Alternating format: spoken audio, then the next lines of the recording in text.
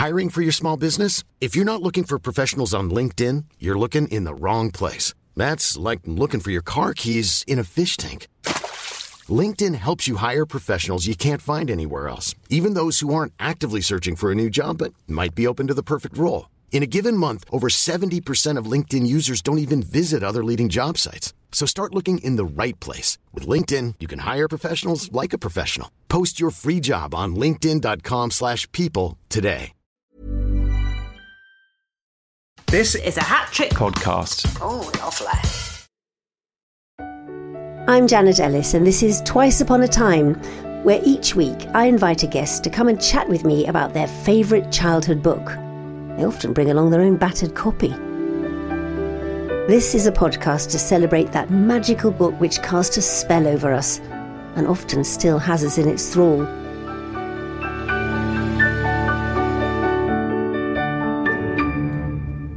Welcome to Twice Upon a Time, and I'm very, very delighted to say that my guest, stop laughing, is somebody I know particularly well, or do I? Because I've got some questions for you. Let's see. Singer, writer, and all-round good girl, except for the naughty bits, Sophie Ellis-Bextor.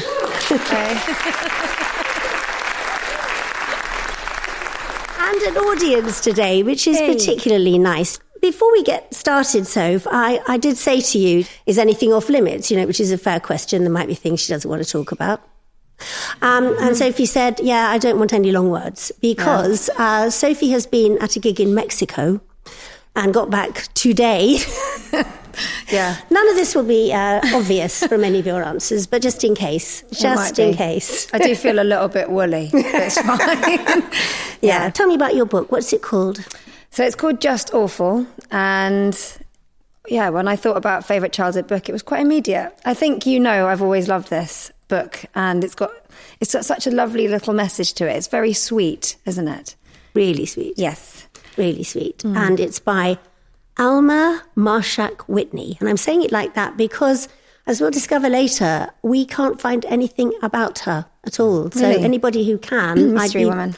I'd be really, really grateful, because of all the children's writers in this podcast, we haven't been able to dig deep into Alma Marshak Whitney, but it is a very special little book.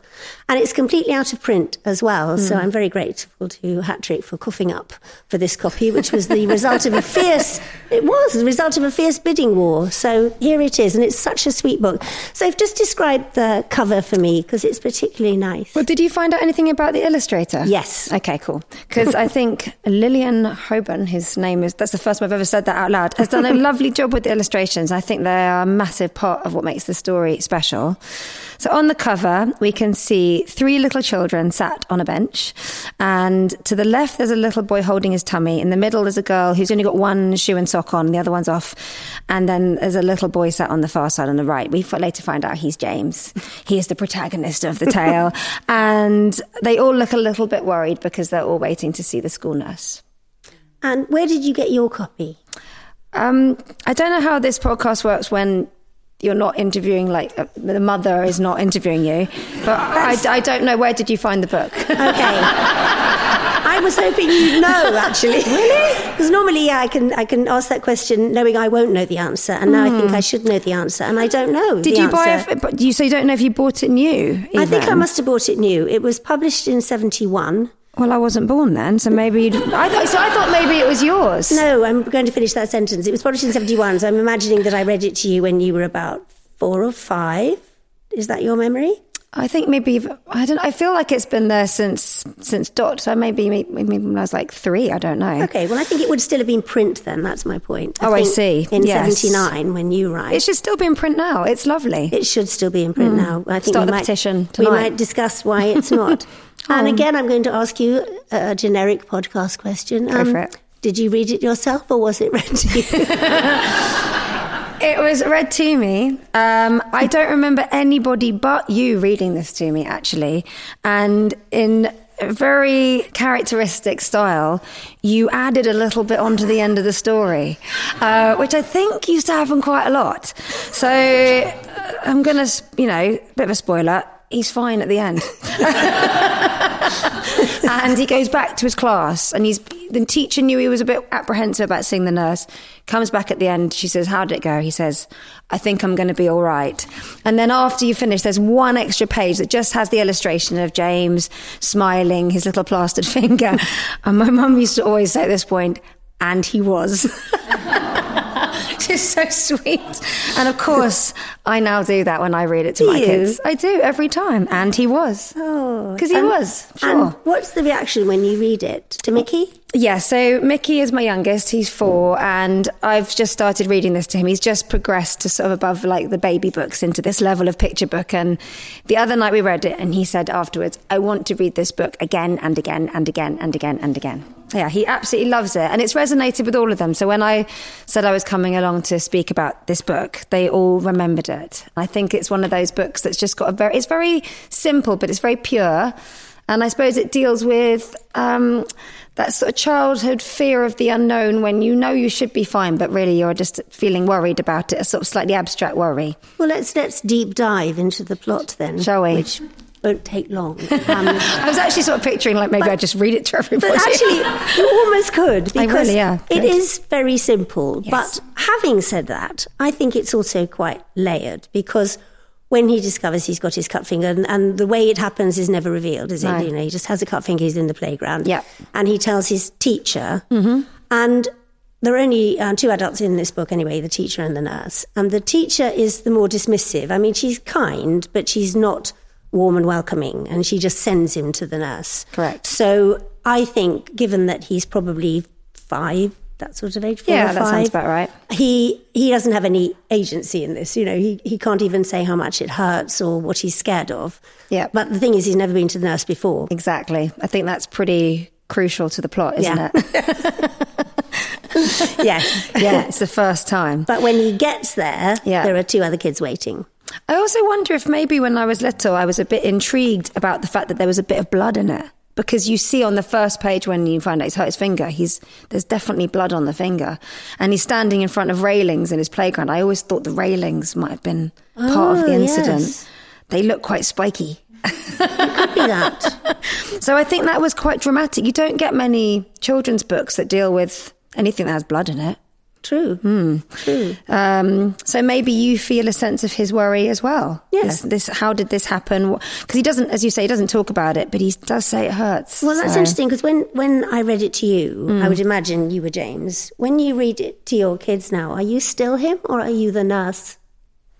Oh, probably still him. Yeah, going on that little journey of discovery and the worry, and then finding out that the nurse is really lovely. Definitely. The nurse is really lovely. And I think I like the way that the language is used of saying he just felt just awful, because it does feel like that sort of cloud you get when you're a kid and all your emotions just centre on one thing.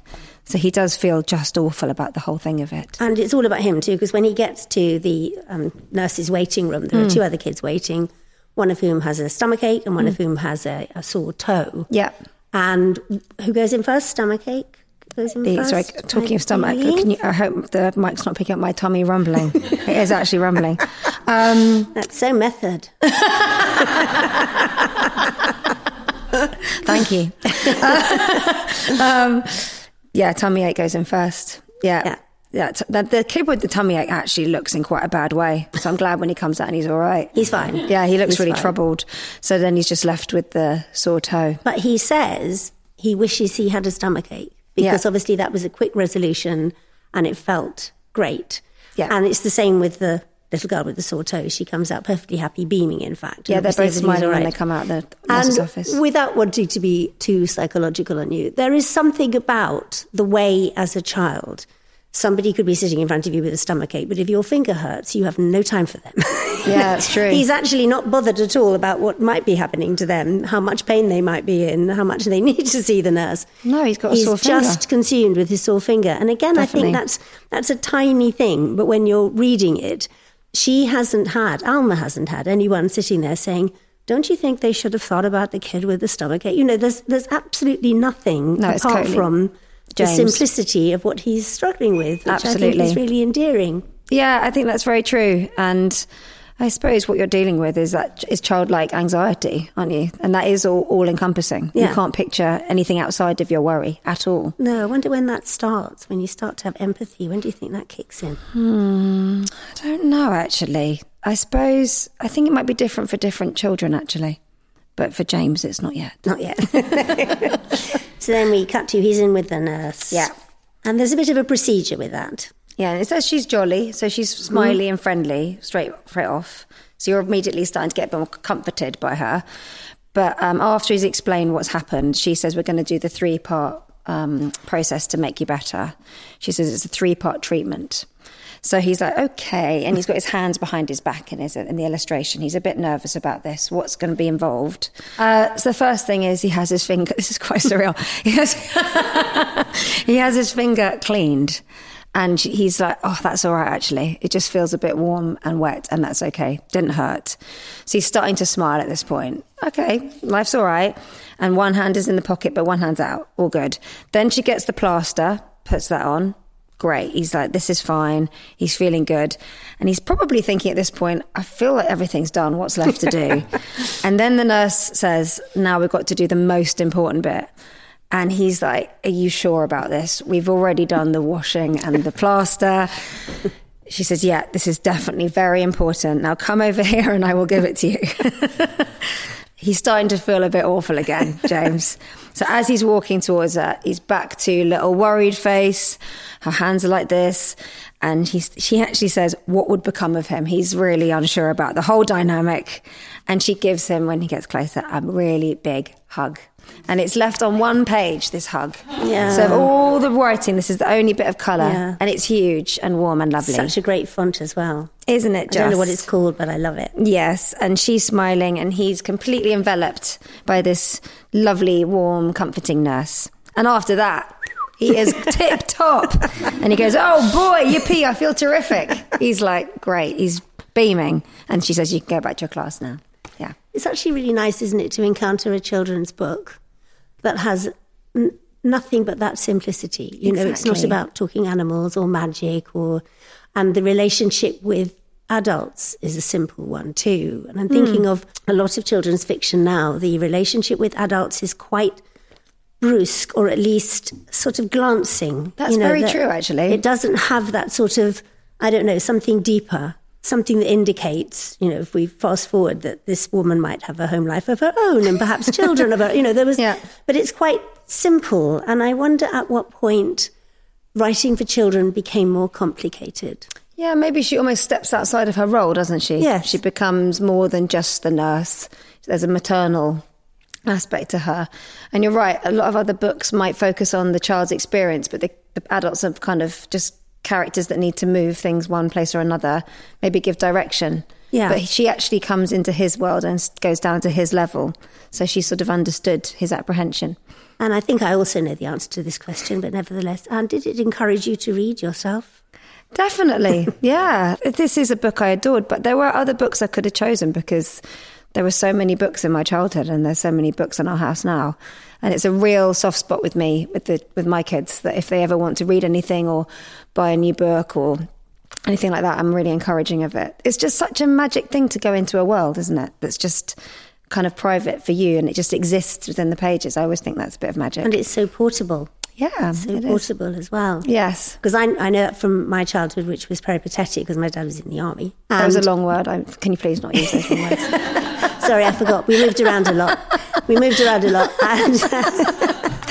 And there was something, looking back, because I was a voracious reader, there was something about the absolute portability of a book, the way that you could just go straight back into that world. It didn't need unpacking, in other words. Yeah. And I'm sort of thinking, because your dad and I split up when you were little, we were like 4 or 5, and therefore, I mean, we lived close together, so I'm hoping that your memories of reading are not too fractured by that.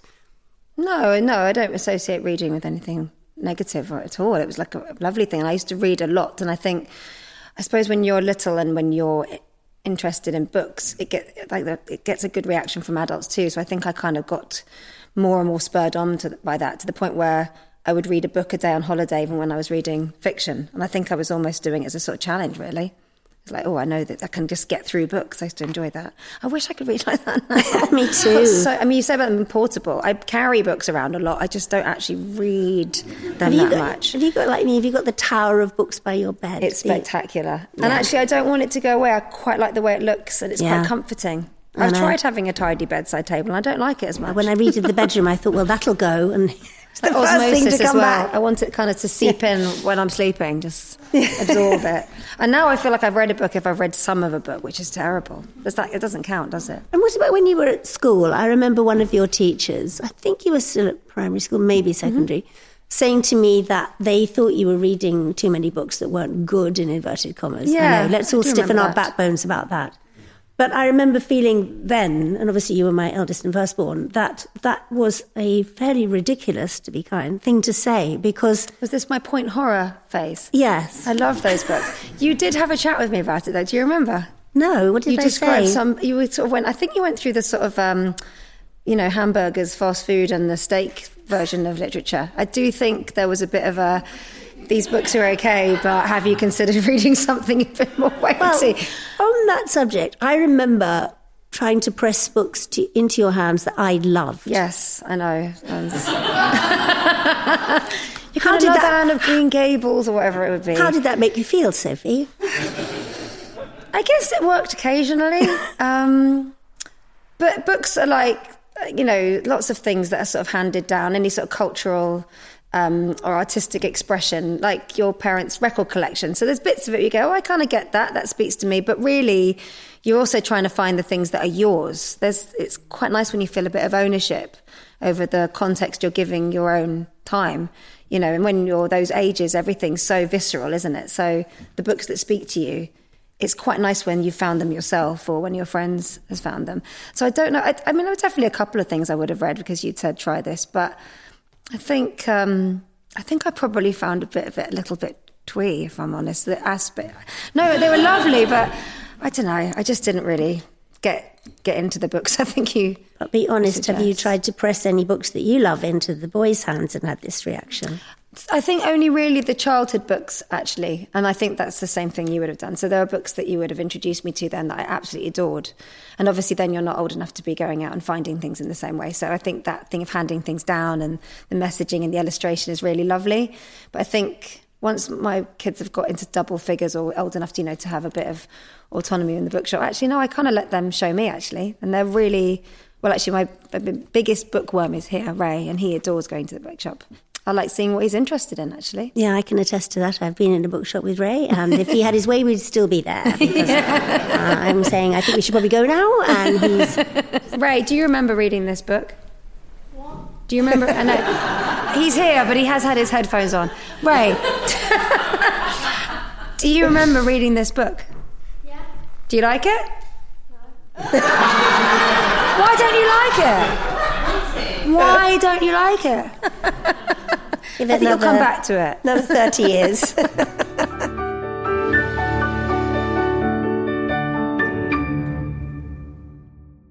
People often ask me what my regular London pub is, but that assumes there's a pub I can easily return to, so please stop asking that.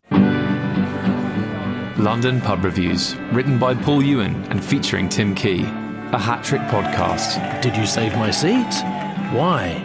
I'm at a completely different pub now, with different seats. Catch up. Available now, wherever you get your podcasts. Drinking with dignity. Yes, sir. Yes, madam. That's me all over. There's never been a faster or easier way to start your weight loss journey than with PlushCare. PlushCare accepts most insurance plans and gives you online access to board-certified physicians who can prescribe FDA-approved weight loss medications like Wegovy and Zepbound for those who qualify. Take charge of your health and speak with a board-certified physician about a weight loss plan that's right for you. Get started today at plushcare.com/weightloss. That's plushcare.com/weightloss. plushcare.com/weightloss. I'm Sandra, and I'm just the professional your small business was looking for. But you didn't hire me because you didn't use LinkedIn Jobs. LinkedIn has professionals you can't find anywhere else, including those who aren't actively looking for a new job, but might be open to the perfect role, like me. In a given month, over 70% of LinkedIn users don't visit other leading job sites. So if you're not looking on LinkedIn, you'll miss out on great candidates like Sandra. Start hiring professionals like a professional. Post your free job on linkedin.com/people today.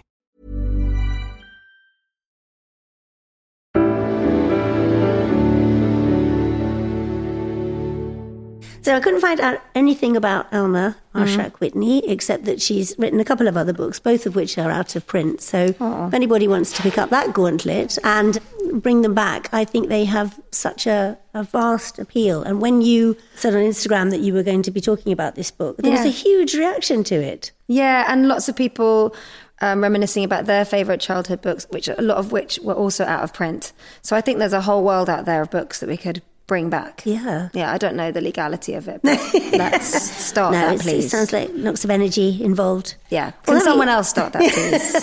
So I couldn't find anything out about Alma, which I'm really sad about. But the illustrator, Lillian me more. Hoban, well, she was married to Russell Hoban, which takes us right back to one of my favourite books for reading to you, which is Bread and Jam for Francis. Oh, yes. He wrote it, she illustrated it. It's the same illustrator? Same illustrator, yes. This is a revelation to us. It is a revelation. That's amazing. Those are gorgeous, those illustrations. Yeah. No wonder. It's a delicious book. And the illustrator who illustrated it first time round, again, very simple plot, turned Francis into a little badger, and Lillian kept going with that, which is a nice thing, because it would have been terrible to change it. And also, she's so endearing. She's so sweet. She is so She's sweet. good with faces, isn't she? She's really good. Yeah, I really like that. Yeah, isn't that amazing? Yeah. And then they split up, she and her husband. They were both American, came here to live. Mm-hmm. He stayed here. She went back to the States with their 4 kids and carried on illustrating. So that's amazing. Well, I feel like I kind of want to frame some of them, actually. They're so sweet. And maybe I will. Maybe this copy. That very expensive Well, the one copy. That's my copy is the one that you used to read to me. And actually, it's starting to show some signs of wear and tear. The cover has just fallen off only in the last month. Has it? Yeah. It held out well. I mean, that's 40 years of use. So 40 years of intense reading. And it's not a hardback like this one. No, that's lovely, isn't it? Isn't it nice? A hardback version, And I love all the colours. The palette of colours is so retro. It's gorgeous. I might have to frame some of it. It's so dear. It really is so lovely. What a sweet little story. It is. It's delightful. So what did you want to be when you were little, Soph? Well, first thing I thought of was a nurse, actually. Maybe this kind of... That's just for the hugs. Yeah, and for providing comfort. Or a ballet dancer. Both of them seemed great ideas. Then I realised both involved quite a bit of work. So yeah, I think I'd changed my mind by the time I hit double figures. But certainly 5 or 6 year old me, that's what I thought I was headed towards. You were dressed as a nurse quite a lot. Yeah, and trying out a bit of ballet. Yes, I think that was mostly for me as well, wasn't it? I just really liked little pink shoes. Yeah, it's great. Not the person in them, but yeah.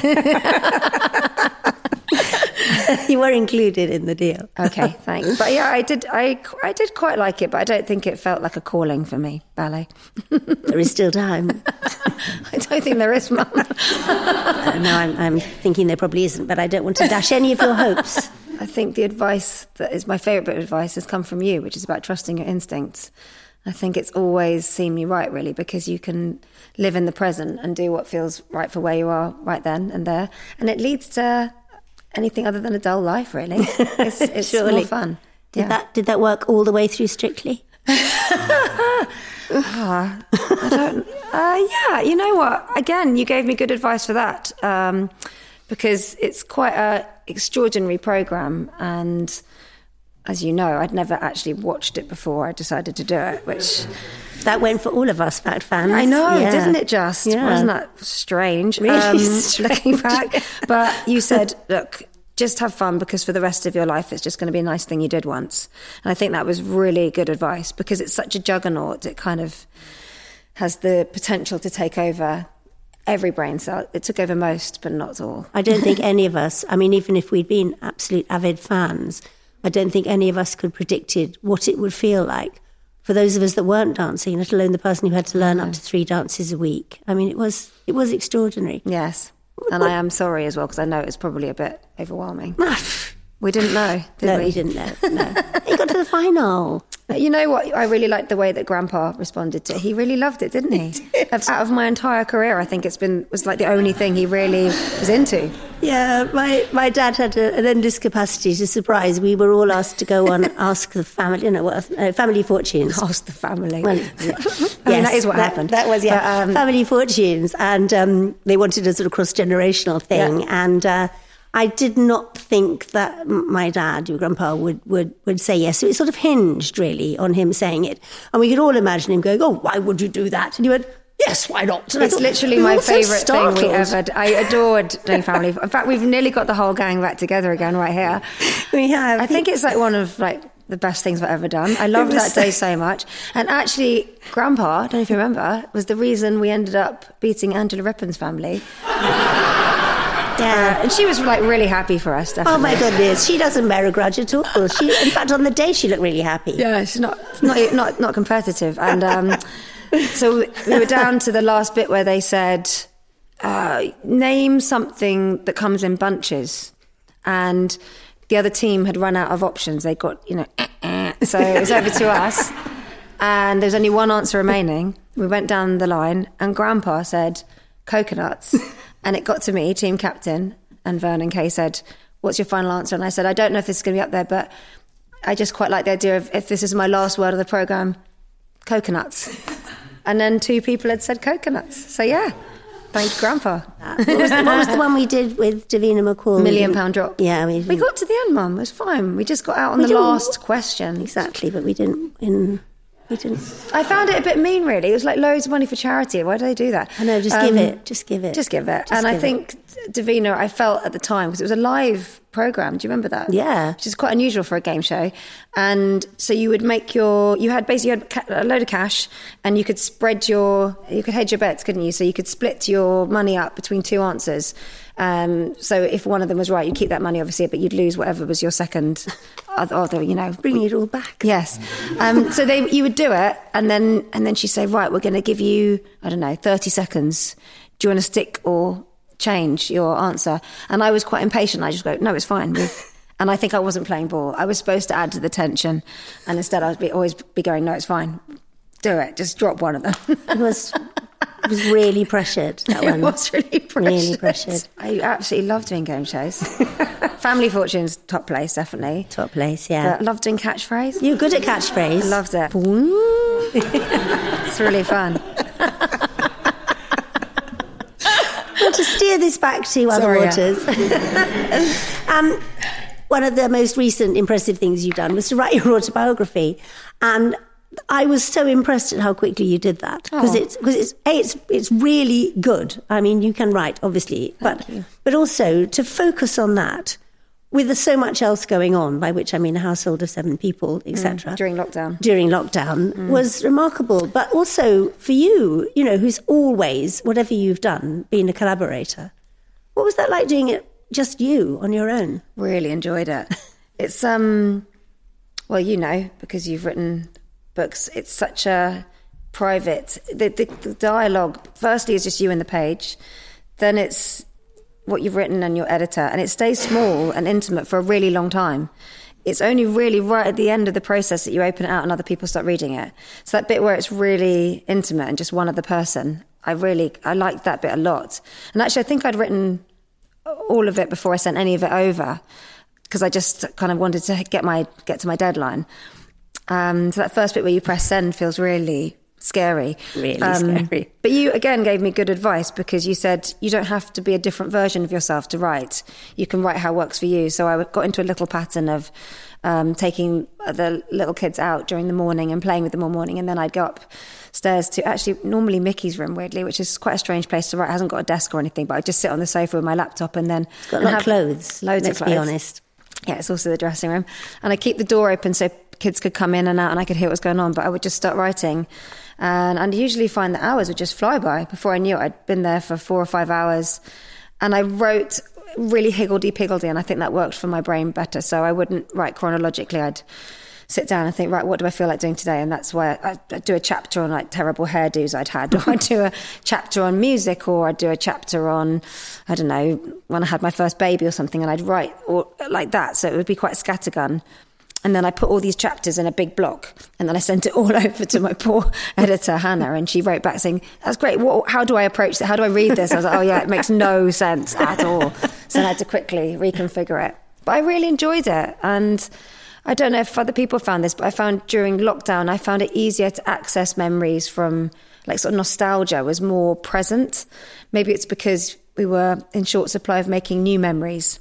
I think that's why that time feels so sort of amorphous. It just didn't really feel like there was much to anchor it. But I could remember being teenage with such clarity. Everything was coming right back. So it was like I could open those box files in my head a lot easier. No, it was really effective too. I enjoyed it. Because it was, I don't want to say brave, because that sounds like, you had to really confess to terrible things. But you had to go right back to something which has been fairly private till now. Obviously, there are people who know, but not everybody does. And when you're revealing that sort of thing, you feel so porous, don't you? You just think everything can come in as well as what you're revealing. That's true. And there's definitely a bit just before the book was published where I thought, oh God, this is like about to run naked down a street or something. Just like, oh God, what have I done? But I felt quite empowered by it, really, because I think all of us have things that we experience and you're in your head with a lot of it. So being able to vocalise it and put context and put it out there how you were actually feeling on the inside, I actually felt quite strong, even if you're admitting the things that you found tricky. I actually felt quite good about that. Because I started the book from a happy ending. I started it from feeling in a good place. It's a bit prosaic, but it's almost like tidying your cupboards, isn't it? You can see where things are, and you know what relevance they have. And some things don't have the relevance that you thought they did. That's true. Yeah, that is true. It all ended up all right in the end, just like James. Didn't start off just awful, though. No, it didn't start off just awful, no. Well, I'm really glad that I can give you a spanking old copy of this book, because it is a lovely book, and it was a lovely one for me to revisit as well, because unlike so much of my past, I could remember it. Hey. So that's a result. This is a fancier copy than the one we had, isn't it? Well, you look after that one. I will. You look after mine. That one. And thank you very much, Sophie. I'm going to snuggle down in bed now. Not at all. Thank you so much. What a nice thing to do.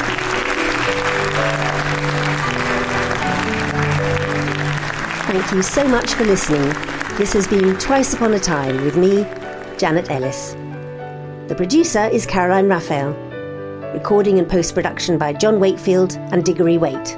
All the titles mentioned are on the podcast show page. And don't forget to follow us on Instagram at Twice Upon a Pod for pictures of our guests and their brilliant books. And if you like the show, do recommend to a friend or leave us a review. The executive producer is Claire Broughton, and Twice Upon a Time is a hat trick podcast.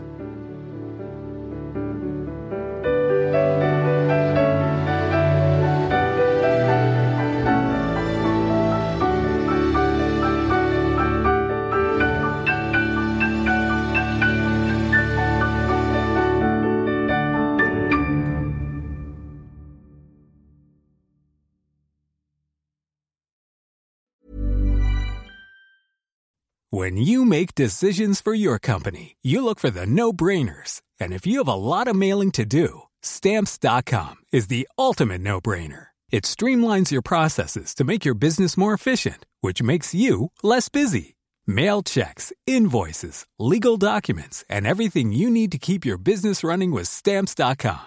Seamlessly connect with every major marketplace and shopping cart. Schedule package pickups and see your cheapest and fastest shipping options from different carriers, with rates up to 89% off USPS and UPS rates. And with the Stamps.com mobile app, you can take care of mailing and shipping wherever you are. Make the same no-brainer decision as over 1 million other businesses with Stamps.com. Sign up with code PROGRAM for a 4-week trial, plus free postage and a free digital scale. No long-term commitments or contracts. That's Stamps.com. Code PROGRAM.